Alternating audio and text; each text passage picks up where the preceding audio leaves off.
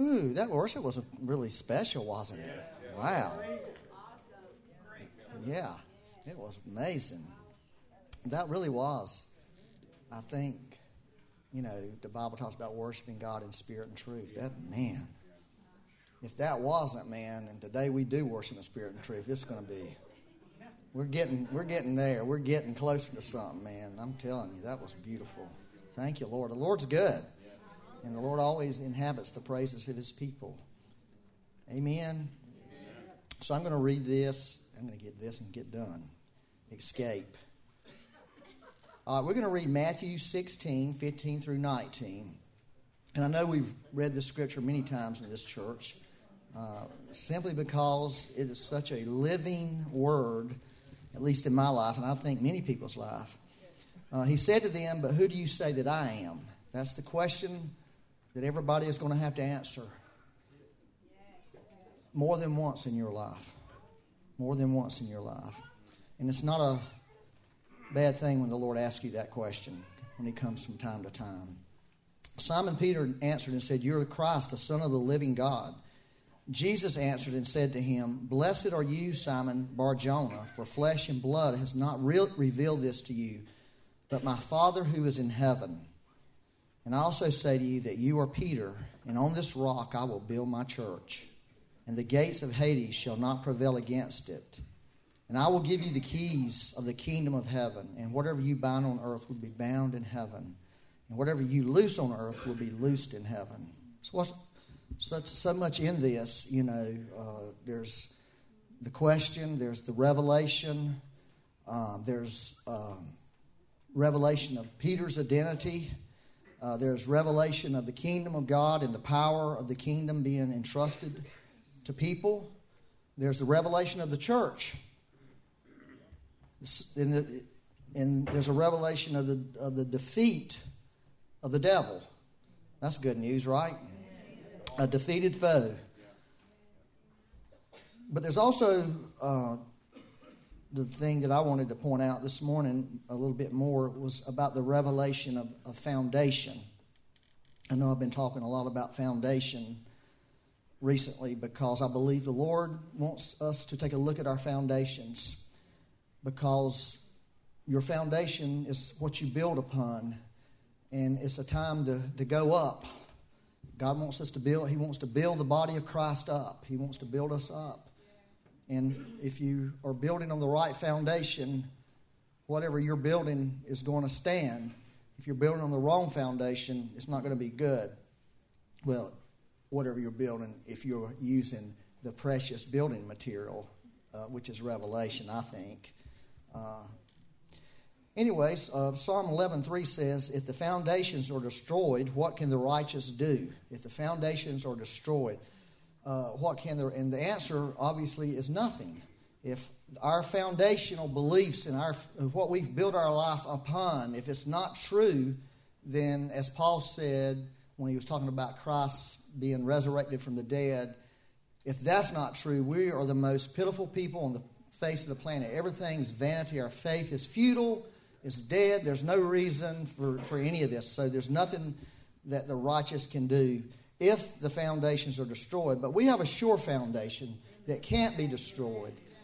We really do. And really the key for us is to tap into our foundation, the foundational truths of the gospel, of the kingdom, and the foundational things that God speaks to men and women's hearts on a personal level. Like this truth that the Lord said to Peter, "You are Peter, you're something. You're not what everybody says you are. You're something else." Because up to that point, he was a very sketchy person at best. But starting at that moment, something began to change in him. There was a seed that was planted in his heart that day. Maybe on the outside he didn't act any different. Maybe he did the same things he always did. Of course he did. We have the record of Scripture. But that day came when that thing that God said burst forth in him and became a living reality in his life. And the true Peter was manifested. And that's really the thing that the devil wants from you and I. He wants that thing from us. He wants to rob that thing from us because he does not care about a lot of things that you believe. Because the Bible says even the demons believe You know, demons believe stuff.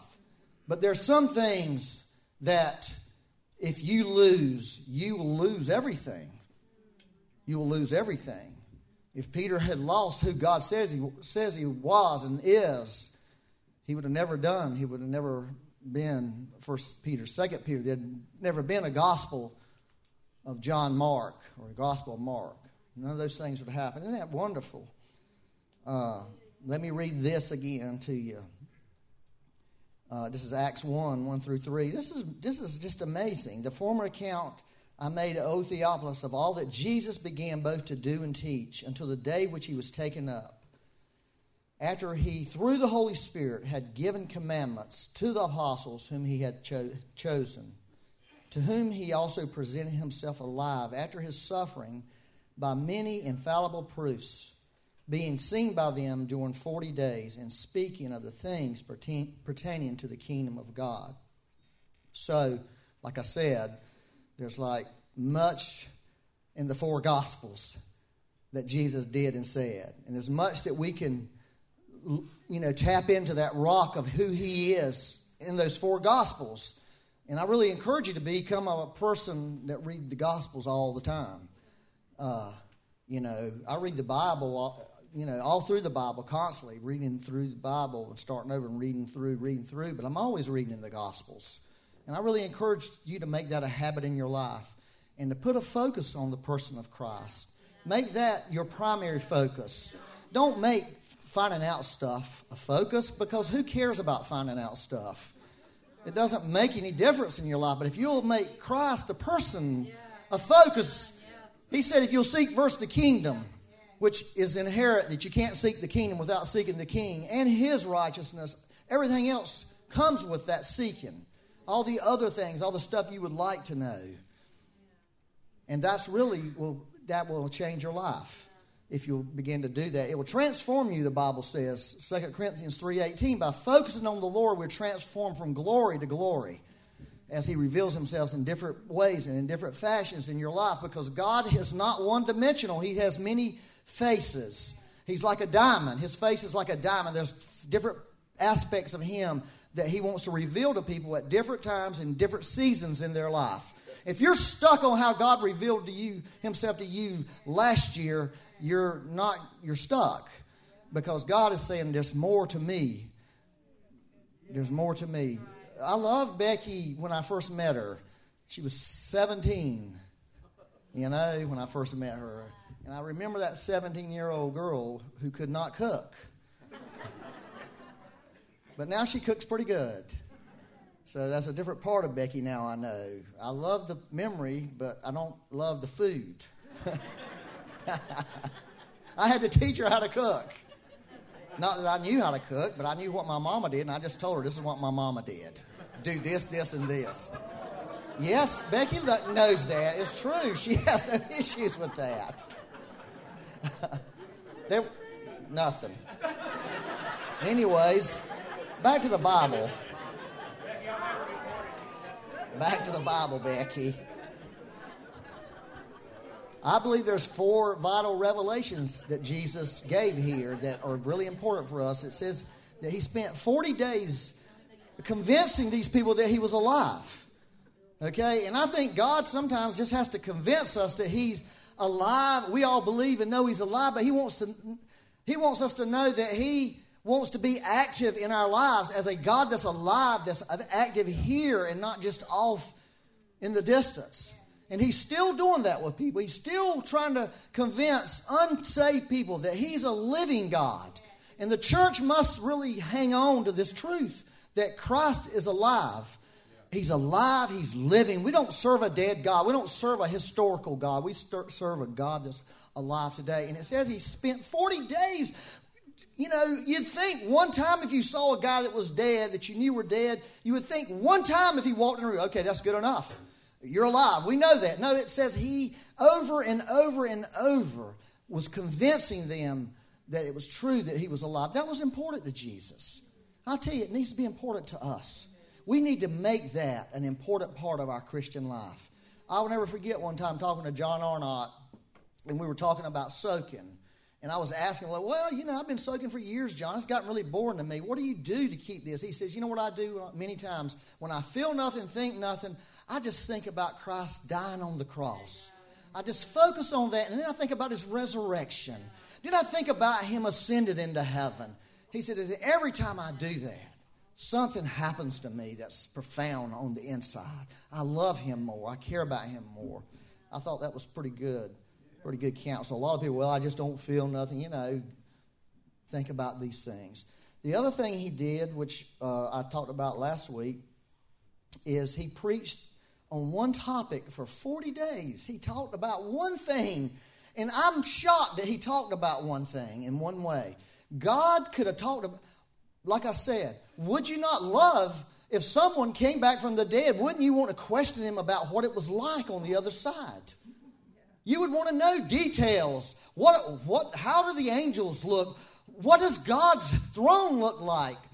How do dead people who die, what happens when they cross over?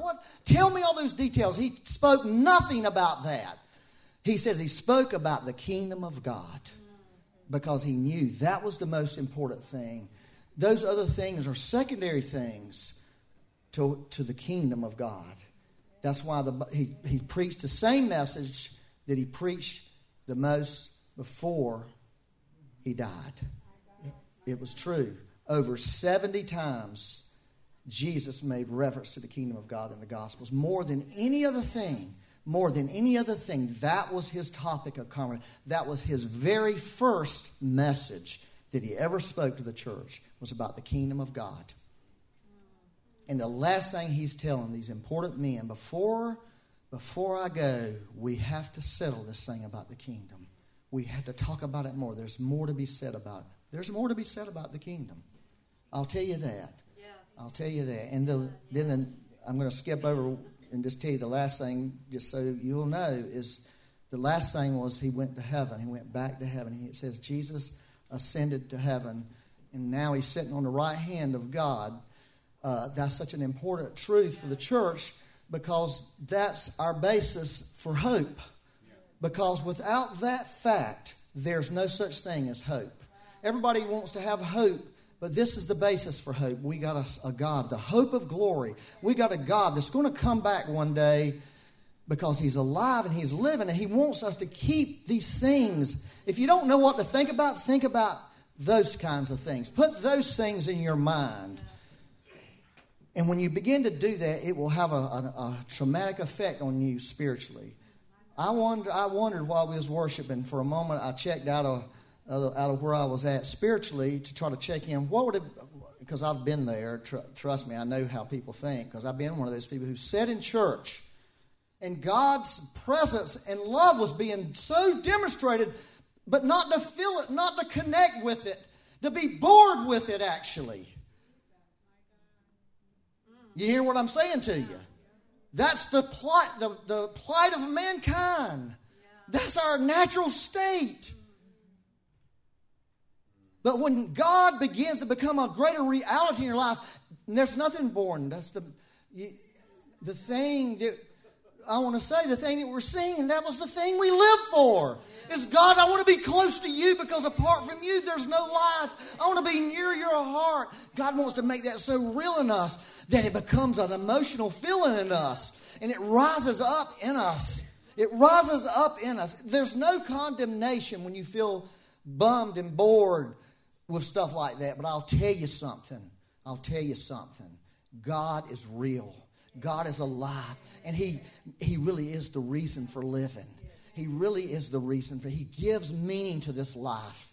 He gives total meaning to this life. And when He allows us to touch His heart from time to time, we rediscover why we're here. We rediscover the reason for living. It's Him. It's God Himself, because He makes everything beautiful. The Bible says in its time, and He'll make our life a beautiful life inwardly, at least. Inwardly. And I want to encourage you, if you feel disconnected, if you feel away, or you feel distracted, or like I used to go to church and everybody be violently worshiping the Lord. I'm talking about violent in a good way. And I would be thinking about what I was going to do the next day. You know, I'd be thinking about, my mind was full of everything else except for I wasn't present. I wasn't present in the moment. And my life was slipping away from me. And the very thing that gives life was right there in front of me, invited me into that life. And I was missing it for years. Well, I'm just telling you a few testimonies here. Amen. Well, this is actually what I wanted to talk about this morning. I really wanted to talk about what Jesus instituted in the church before the church was birthed, is the baptism of the Holy Spirit. God came up with that ideal. Yes, it's a great one. I don't know other words, I was saying about he instituted, he commissioned, he made it a part of the foundation of the church is this experience called the baptism of the Holy Spirit. And anybody who wants to argue anything else, you just listen gracefully and walk away and say, God bless you. But Jesus is the one who came up with this plan. Jesus is the one who instituted this, not us. No, it wasn't the Pentecostal revival back in Azusa Street. They didn't come up with this deal. They were just responding to a truth that was being revealed to them. And it's not some, charismatic crowd on TV or wherever that came up with this thing called baptism in the Holy Spirit. God came up with it. And so to argue with it is to argue with God. That's why you don't argue with people about it. You just let them think what they want to think. Move on with your life. But let me read this. Are y'all okay? It says in verse 4, being assembled together with them, he commanded them not to depart from Jesus. He commanded. He didn't say, it'd be nice if y'all hung around here because there's something special. No, he said, no, sir. If you're followers of me, this is what you need to do right now. You need to stay here because something's going to happen here. Okay? But wait for the promise of the Father. We've said this many times, but that's the promise of the Father in the entire Bible. And according to Chuck Swindoll, back in 1988, whenever I heard him say this, there's 7,470-something promises in the Bible. But there's only one, the promise. Well, only one, the. Only one, the. And so what Jesus was saying, this is the most important promise there is. You have many promises over your life that are great and awesome from God, right? But there's one that's more important, the promise, the Holy Spirit. Which he said, you have heard from me, for John truly baptized with water, but you shall be baptized with the Holy Spirit not many days from now. You're going to be immersed in the Holy Spirit, is what he was saying. In another place in Luke, when he said the same thing, he says, you're going to be clothed with power from on high. You're going to be clothed with power from on high. And it's like putting on clothes. That's what the Holy Spirit's like, and he happens to be the clothes. The thing is we get baptized in the Holy Spirit. We put on the Holy Spirit. We're immersed in the Holy Spirit. We've got to grow up into him. That's the thing. Right? That's the key. We've got to grow up into the clothes that he's put on us. When I was a kid, they bought pants that were way too big for you because you were too dang poor to buy them every time you turn around. The new fads came out. You just bought these pants and you had these big old cuffs rolled up. Cuffs today are popular with people. Well, back in my day, they were necessary to wear the pants that were about 9 or 10 inches too long because your mama knew you was going to grow, and, it's true. That's how you did it back. That's how people did in my day when I was a child. You didn't necessarily appreciate it, wearing pants were hanging off of you and too long and all rolled up, and you didn't look very cool, but you're saving money. Because we could go through some pants. I'll tell you another thing they used to do. Some of you might remember. Kids will wear out pants. Boys will anyway. They'll get holes in the knees. Well, they used to have these iron-on patches. They would iron these patches on your pants. So there you were walking around with pants that were too big, rolled up, and you had a big old patch on the knees that was ironed on. Your mama irons it on, throws it back to you, keep wearing them, Now holes are popular. You wonder something. I would have been the most popular kid in school if this stuff would have been this popular today. I would have been right in with I would have been Metro or what's the other one? Metrosexual lumber. I would have been right on the cutting edge. This stuff that people are doing, it's not news. They saw some pictures of some poor kids and figured out this is a cool look. It's true. Anyways.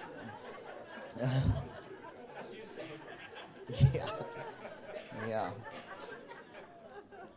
Therefore, when they had come together, they asked him, saying, Lord, will you at this time restore the kingdom to Israel?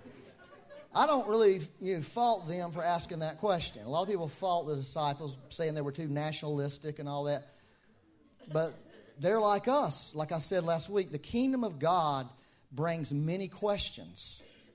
They had been taught for those 40 days by a guy who was dead and now he's alive. And 3 years before, by the same guy, he taught them over and over about the kingdom, and they still weren't getting it. And by the way, they had received the Holy Spirit at that moment. He had breathed on them, remember? And they still, see, so you can't fault these people. We're bumbling and fumbling around today about the kingdom of God.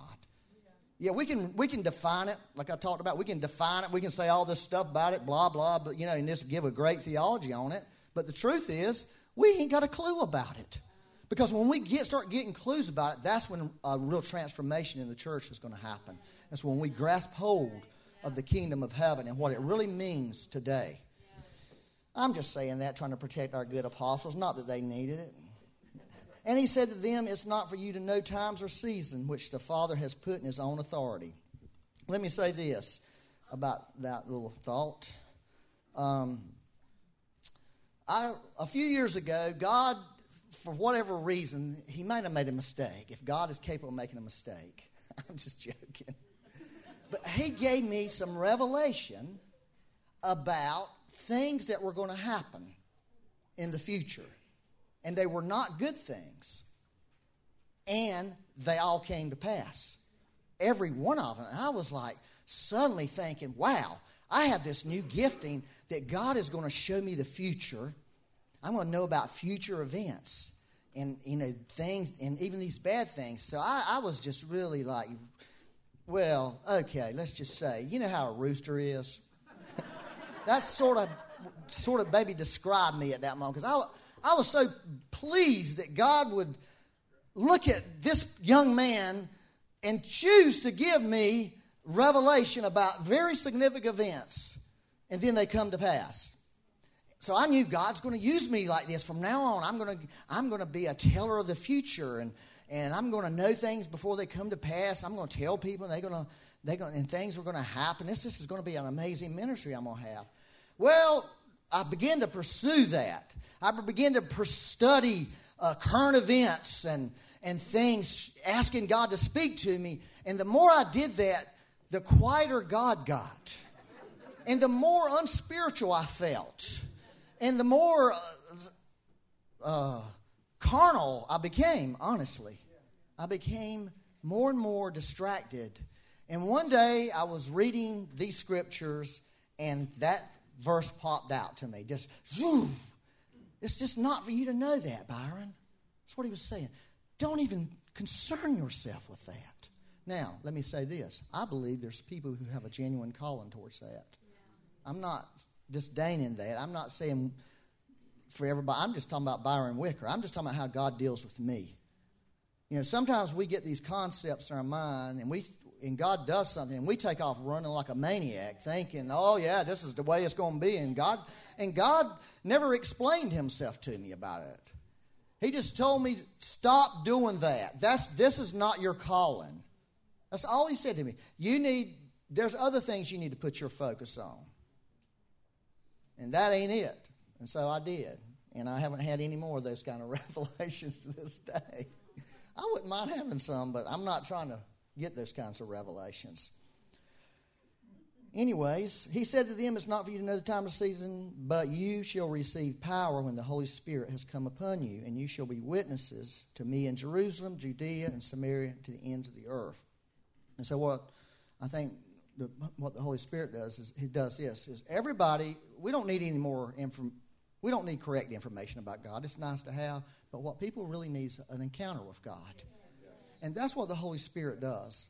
When He comes upon us in the baptism, we have a real living encounter, because you can't be a witness to something until you encounter that thing, until you have a personal experience with that. Then you are a credible witness.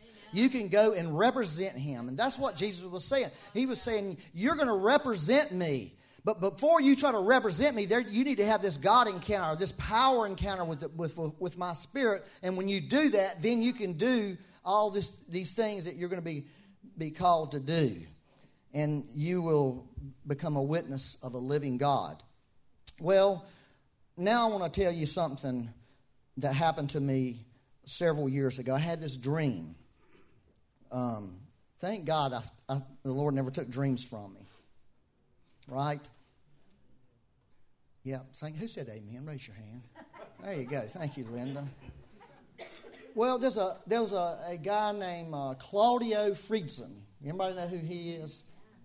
He is a pastor from Argentina, Buenos Aires. And so this was before I knew he existed. I'd heard about him, but I had this dream, and he appeared to me. I knew what he looked like. Claudio appeared to me in the dream, okay? This was a really profound dream. It was not just a regular dream. This is one of these encounters. And he wanted to talk to me in the dream about building for revival. Wow. Because he said to me, if you don't build right, when the revival comes, it'll wipe you out. Amazing. That's right. And in the dream, he says, I'm going to tell you two things. Okay, that you need to do to properly build is one, you need to know who you are. You need to know who you are. You need to remember the promises that God has spoken over your life and what God has said about you. He told me the devil is going to come after those things over and over in your life. And if you're not careful, you will lay them down. You will lay them down. Because you'll be so challenged by those things. The second thing he told me was, you need to get to know the Holy Spirit on a personal level. Because if you don't know the Holy Spirit, you're not going to know how to build. And you're not going to know what to do. And when he shows up, you're going to be put off by it. So, that was basically the dream. First, I want to say this.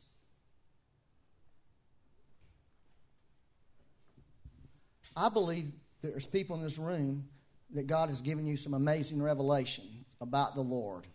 Okay? Amazing revelations. But because you have gone through things in your life that have been wounding to you or been difficult to you, you've put those revelations down. Okay? You put those revelations down. And if you'll think about it, the day you put them down, things became different for you in your spiritual life. You lost something when you laid those things down. And God is really asking people in this room today about things that he has spoken to you that you've laid down, about getting them. Because he didn't ask you to lay them down. You laid them down because you were hurt or you were lost or you got messed up in your life. And you felt like you had to lay them down.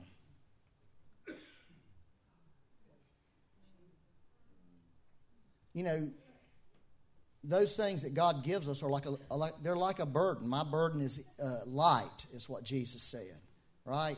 It's not like some heavy burden, but it is something that you have to carry. Okay? It's something you have to carry and carry it with you wherever you go. It's like having a backpack on, and in that backpack are the precious cargo, the precious things, the promises that God has given you, the dreams that God's given you, the revelations that God, whatever it is for you, they're in that.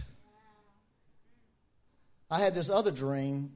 I have lots of dreams. I had this other dream. I was walking down this path, and there was a backpack laying on the ground in front of me. And down a little bit further from me was Jesus, and he was standing there on this path looking at me and looking at the backpack. And when I got up to the backpack, I thought, hey, that backpack's mine. How did it get here? And there was some stuff that was hanging out of the backpack. There was lights that were hanging out of the backpack. And I knew the Lord wanted me to get that stuff back in there and get something out of the backpack. And He wouldn't go any further until I did that. In other words, you're not going anywhere, Byron. And this path that I was on led to like an interstate highway. But He wasn't going to let me go any further until I got that backpack and got those things that were in there out. Or got the one thing out that I was supposed to get out, which happened to be a pair of shoes. Okay? There was a pair of running shoes. I know this sounds crazy to some of you. But the running shoes had a very unusual marking on them. I was looking at these shoes thinking, man, those are tribal markings. That's some kind of tribe. And I knew I was supposed to put the shoes on. But I was thinking, these shoes they ain't going to fit me. But I thought, I'm just going to put them on anyway. And as I put them on, the shoes formed themselves to my feet. And even a pair of socks with those same tribal markings appeared in the shoes when I put them on. I don't know what it is. It's crazy. But I grabbed that backpack after I got that thing, and Jesus turned around and started going. And I knew He was saying, He looked back like, come on, it's time to go. And so I think God, we're in a time where people have gone through some terrible stuff. And because you went through this terrible stuff, you begin to question some of the things. I didn't really mean to get into all of this, but I think this is important. You begin to question some of what you believed and some things that you were passionate about in your life that really meant something to you. You begin to question those things because you were challenged. And those things were not necessarily working in your life for whatever reason. They were not supposed to work then. It may have been a timing thing. Maybe they were a future thing. But because of those things, you just let go of them. And I know exactly that. Because one of the dreams that God has put in my heart is about revival. And that was one of the things that God was in that backpack was revival. And that was one of the reasons this guy Friedzon came to me to talk about revival, because he was a revivalist in Argentina. He still is. And one of the reasons I gave up on it because I didn't see God moving in revival anymore. And I got discouraged in my heart. And then on top of that, I started hearing all these negative things about revival that were being preached on in the church. You know, that revival is not a good thing. And I was confused. Like, well, dog, the whole Bible, it starts all the way in Genesis. And all the way through the end, God's a reviving God. That's what He does all the time. And there was this teaching that says, well, we don't need to be revived. We're already alive. Well, that kind of makes sense, but it's not the truth.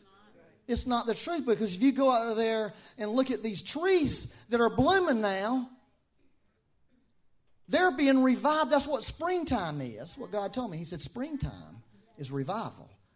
It's bringing back to life what was hidden in the winter.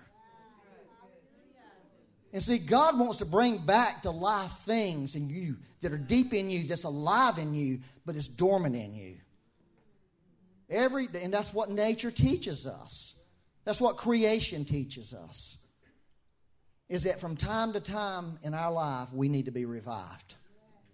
Not that we've died, but what we have, the life that's in us. That's why Paul said, stir the gift up, Timothy. He was saying, Timothy, you need a revival. Those things in you that are real in you, they need to be revived and brought back to the surface. There needs to be a blooming in your life. You're not blooming, you're living in the winter. I'm just telling you this morning, this is how I was challenged about. And so I wanted to know about things. I wanted to know from God about revival. I wanted to know from God about a lot of things that I believed, that I held dearly in my heart. And I was willing to stop believing them if God would convince me that I should. If God would convince me.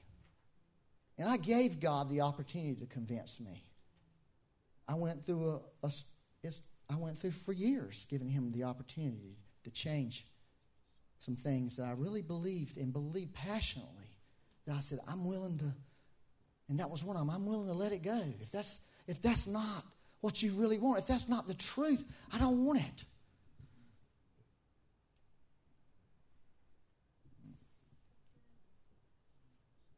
So, anyways.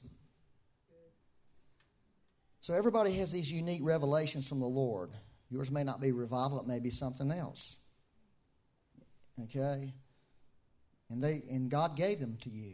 They're yours. They belong to you. They don't belong to anybody else. They're yours. God gave them. Other people might have them, but you have a unique thing that God gave you. They're yours to have. And God is asking you today, if you're one of those people who've laid those things down, He's asking you to pick them up. He's asking you to get that backpack on and move on and start going forward with these things. Because that's what, when He told Peter, this revelation of me is going to, that I'm the rock, and I'm going to give you keys. I'm going to give you this authority to do things. And there are these revelations. And if you will take those keys and see, when you lay those things down, you've laid your authority down. And you don't have authority outside of that. You only have authority with what God's given you.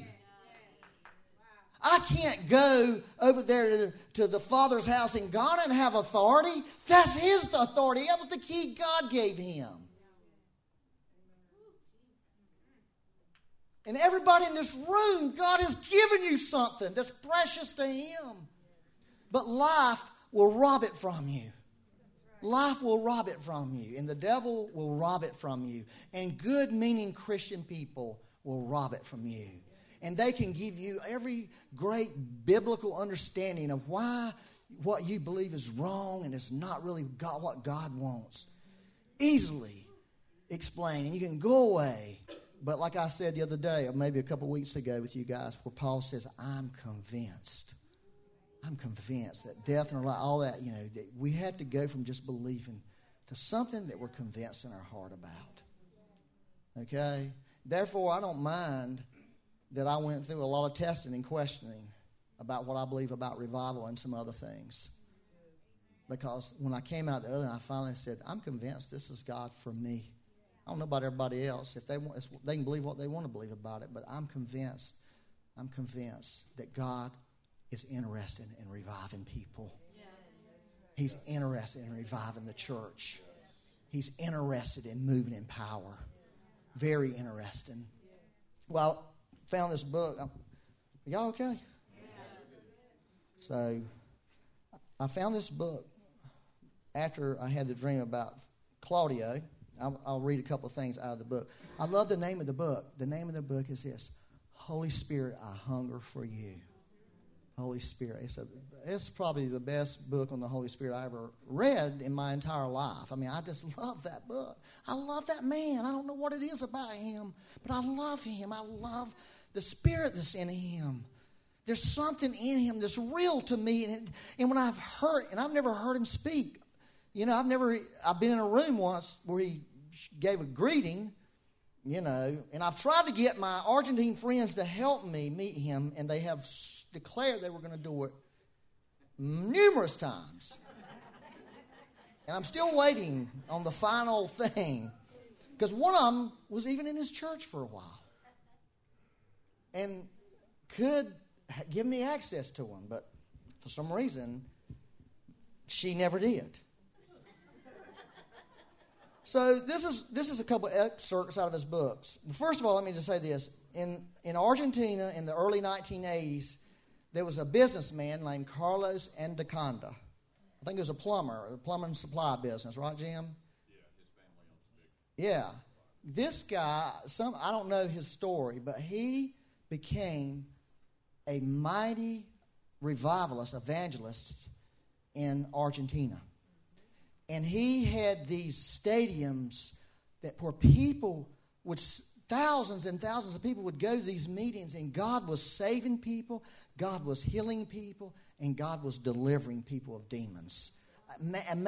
Just amazingly. It was like, the whole nation was turned upside down by this ministry. It was a wave of God that came through, and God used this business guy to release God's revival on the nation of Argentina. It's just an amazing move of God that happened in that nation. Really saved that nation from the hell they were going to face through their government in the years ahead. Because if you study revivals, one of the things you'll find out about revival, lots of times God does a mighty revival and then something bleak happens in the nation, even our nation. And or sometimes it's because something bleak's happening. God's trying to save the nation. You know, trying to save the nation. He'll bring a revival. That's the first great awakening in America. It saved this country. We would not be a country today without that move of God. I'll tell you that right now. We would not be a nation. We would have gone down the tubes. And God used churches. He used some people for a move of God that became the Great Awakening. Whitfield was one of them, and the other guy, whatever his name was, is Jonathan Edwards. I know what his name is. Anyways, in 1992, God used Friedson. In the next wave of this revival, there was this evangelistic wave, this deliverance wave, and then in 92, God began to touch this guy, Claudio Friedson. And this is what he said in his book. He said he began to sense a need to know the person of the Holy Spirit. He just had this sense in him that he needed to know the Holy Spirit. That's a gift from God. That God puts something in here. I feel like I need to know the Holy Spirit. It wasn't just some theology that he read or some preaching. He may have heard somebody preach on here. We don't know exactly how, but within him felt something, felt moved by God to know the Holy Spirit. I just think that's beautiful. And while he was seeking the Lord about this, the Holy Spirit touched him in a powerful way, and his ministry dramatically changed from that moment on. He had a small church. The next time after the Lord touched him, he came to church, and there was people crowded around outside the building. It's not like in America where everybody's, clamoring, come to my thing, and pay me money, and we're going to have a great time. God's going to be there. He just went to church and did what he always did, but guess what?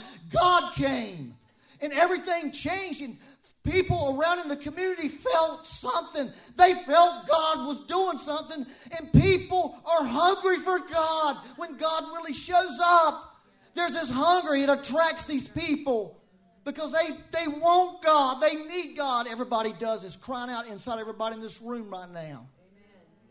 And that's what's beautiful thing about revival. It makes us aware of this need. It makes us feel like I just really need Him. I want Him. I want to be around Him like we sing. That's what happened with Friedson. And he said an unusual presence of the Holy Spirit accompanied him in his meetings after that resulted in four things. One was a renewed hunger for God in the people. A renewed hunger for God. Tell me that we don't need a renewed hunger for God. Everybody in this room, I need this. I need to be more hungry. I need the things I was feeling in worship. I want to feel them all the time. I want to wake up feeling like I want to be close to you, God. I don't want to just do it when I feel moved by worship. I want to wake up in the morning and feel that. And when I go to bed at night, the last thing I want to think is, I really need you. I want to be close to you, Lord. You're the most important thing in my life. I don't always feel that way. And then the next one was a new emphasis on personal holiness. A new emphasis on personal holiness. Well, we could always use that, right? Yeah, I mean, that's a great thing. And the third one was a new desire for prayer. A new desire for prayer. And the fourth one was a desire for the demonstrations of the Spirit's power. In other words, people were saying, we want to see God do something. We don't want to just hear about it. We don't want to just hear about Him moved over there and, wherever, 200 miles away. We can't get to it. We need God to move here. That's what they were crying out for. And He did. He moved there because people were just desperate for God to move. And I know people don't like that word desperate, but sometimes it's the way you feel in your heart. Like, I'm desperately hungry. Please feed me, Becky. Like, are we going to ever get supper tonight? It's 8 o'clock and we have an 8 and you said we were going to have supper. Anyways, thank you, Lord.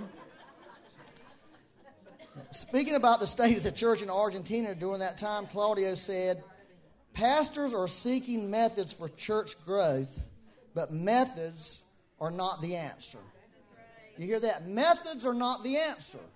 That's what he said. All these pastors, they were like wanting to see, and I know they were seeking it from a pure heart. They weren't just wanting to have a big church. They wanted to see God save people and touch people.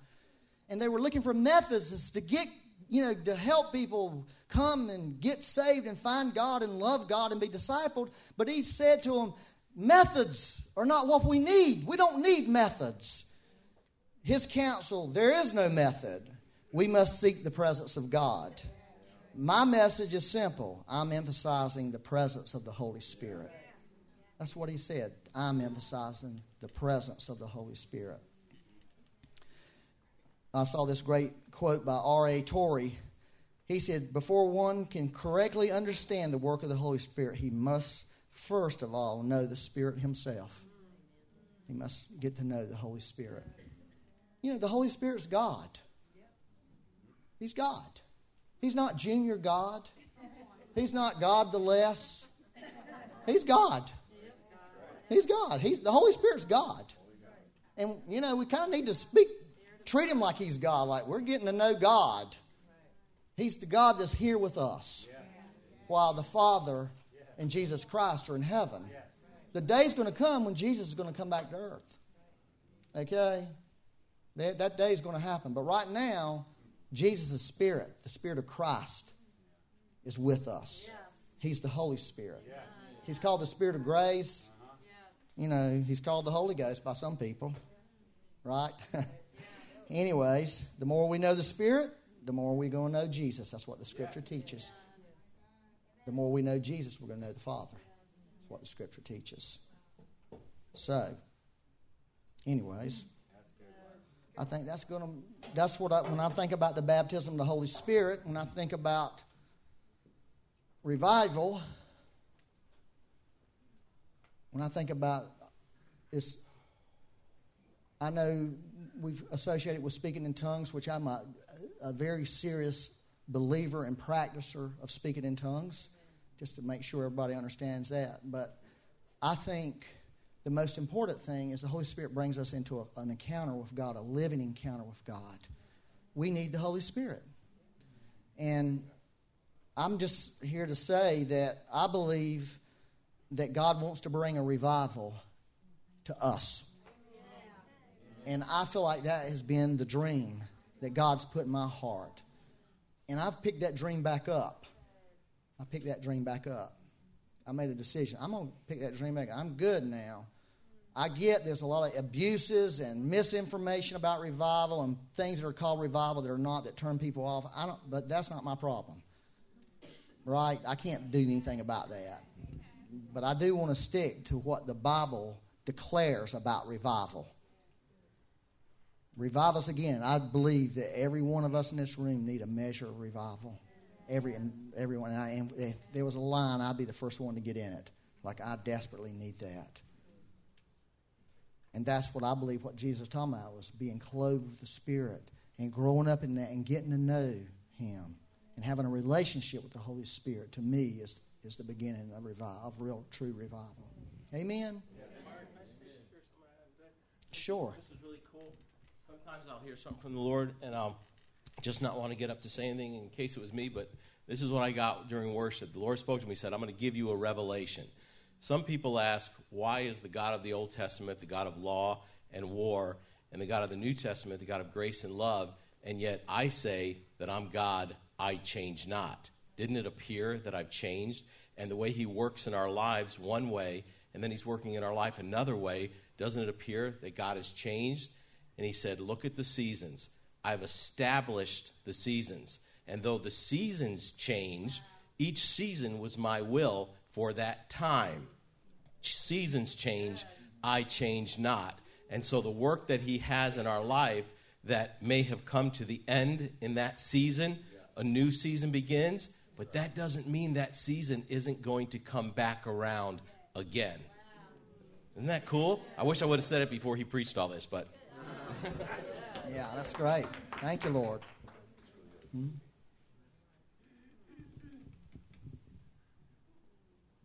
This is a little awkward, and I don't normally do this, but during worship, I also had a word that I was asking the Lord, how does this fit? And it's exactly what you were saying. And what the Lord was speaking to me is that he is a promise-making, promise-keeping God. And many things will take those promises away from us, like Byron was saying. The loss of a vision, a dream, a hope, a healing, because things are prolonged. And we see somebody else died of cancer, or somebody else got divorced, or somebody else was childless. But if you remember, God gave promises to his people. He told Joseph that his people would come into bondage. And it was 400 years before they were delivered. But they were delivered, right? He told Abraham that he would give him a promised child. But it was a long time. Abraham was 100 years old. Sarah was 90 years old before they got that child. David was promised to be king. He was anointed when he was 17 years old. But it was another 17 years of hiding, running, fear before he actually became that king. So God makes promises. He keeps promises. And I feel like what he's saying today is if you were at a ball game where your favorite player hit a home run right to you, you would be jumping up and you would be grabbing that ball, wouldn't you? Yeah, if you made your first hole in one, that ball would be so precious to you, you would never let it go. You would be hanging on to that, right? So I felt like God was saying, listen, I've promised you health. I've promised you healing. I've promised you restoration. I've promised you victory. I've promised that you would be an overcomer. I've promised that no weapon formed against you would prosper, ever, not ever. I've promised that you are conquerors. You are victorious. You are overcomers. And I feel like Lord is saying, you need to jump up today and you need to grab that ball. And I know that we're running over here, but, I just feel like the Lord is saying right now, if you have got a promise that has been delayed for whatever reason, you've just laid it down because you're disappointed, you're discouraged, you can't see, there's no way that God could ever restore your finances or whatever it is, I feel like God is saying right now, people, we need to stand up. We need to raise up our hands, and we need to grab a hold of that ball, and we need to run with it. Just like Byron is saying, yes, all over the place. Come on. I know that you have broken promises. I know that you have disappointment. But God is saying today that it's yours. He's turning that disappointment. He's turning that discouragement. He's turning that delay, and it is ours. We just have to stand and say, God, I take it. I take it. You say it out loud. I'm receiving it, Lord. I'm catching that ball, and I am not going to let it go this time. Just like Byron's saying about revival. We're not going to let it go. Father, we give you praise, and we thank you that you are a promise-giving and a promise-keeping. You are a deliverer, Lord. In Jesus' name, today we receive those things that have been delayed in our lives, and our expectation, Lord, is that they will come to pass, and they will come to pass quickly, Lord. You have said that this is a year where you're moving quickly. You're moving quickly. You are accelerating things, Father, and we give you praise, and we thank you now. We take it in Jesus' name, and we give you the glory. Lord, we are expecting many testimonies across this congregation in Jesus' name. Thank you, Father. Ooh, thank you, Lord. That's good, isn't it? Lots of times we develop theology to explain why things ain't happening in our life. And you start living from that bad doctrine, that bad theology. And so what God wants to do for you is break that out of you today and give you a new theology. His theology. Jesus. He's God's theology. Amen. So, Lord, thank you for this morning. We're going to catch, Lord, all you have for us, Lord.